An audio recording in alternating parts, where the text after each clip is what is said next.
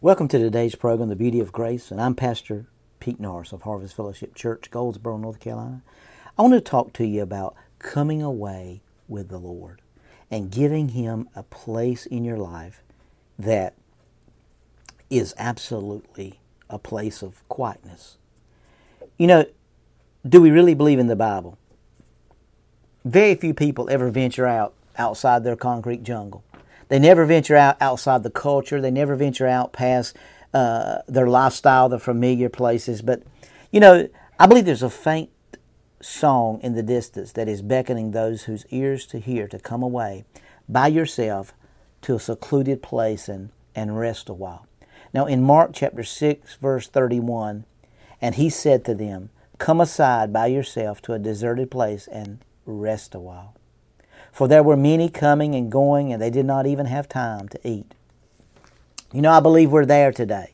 I believe that people are so busy going here and going there and doing this and doing that. And then the crisis, the pandemic came, and it kind of slowed everything down. I think it slowed everything down for God a little bit to get our attention and say, look, man, you're getting too busy here. There's too many things going on around you that it's time to slow down and come aside by yourself to a deserted place and rest a while. And the Bible said in Mark 6 and 31, for there were many going and coming, and they did not even have time to eat.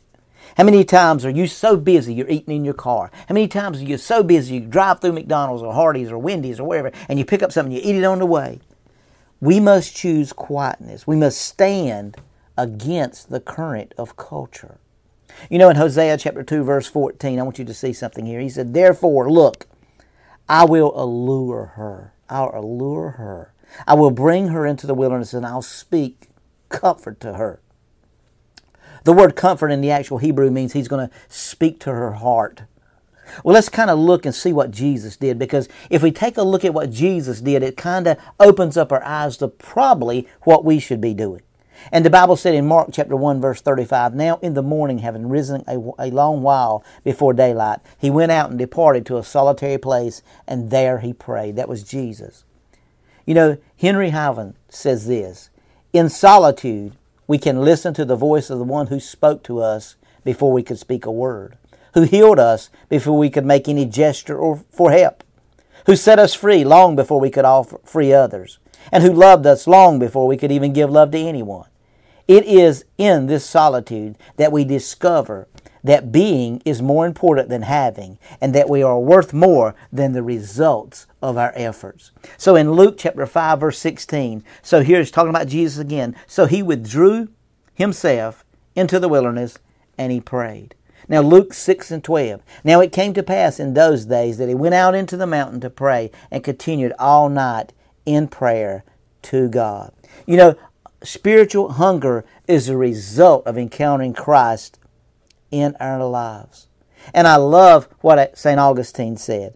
"You flashed, you shone, you chased away blindness. You became fragrant, and I inhaled and sighed for you. I tasted and now hunger and thirst for you. You touched me, and I burn from your embrace." You know, look at Psalms 34, 8 through 10. "Oh, taste and see that the Lord is good. Blessed is the man who trusts in Him. Oh, fear the Lord, you His saints.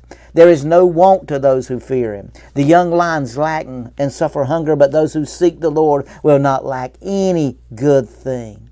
Look at Isaiah 44 and verse 3. "For I will pour water on him who is thirsty, and floods on the dry ground. I will pour my Spirit on your descendants, and my blessings on your offspring." Psalm 81 and 10. "I am the Lord your God, who brought you out of the land of Egypt. Open your mouth, and I'll fill it." What a wonderful, wonderful revelation. And then we can see that God had such a hunger for us. Let's look at Galatians chapter 1, verse 15 through 17. And this is Paul speaking to the Galatians.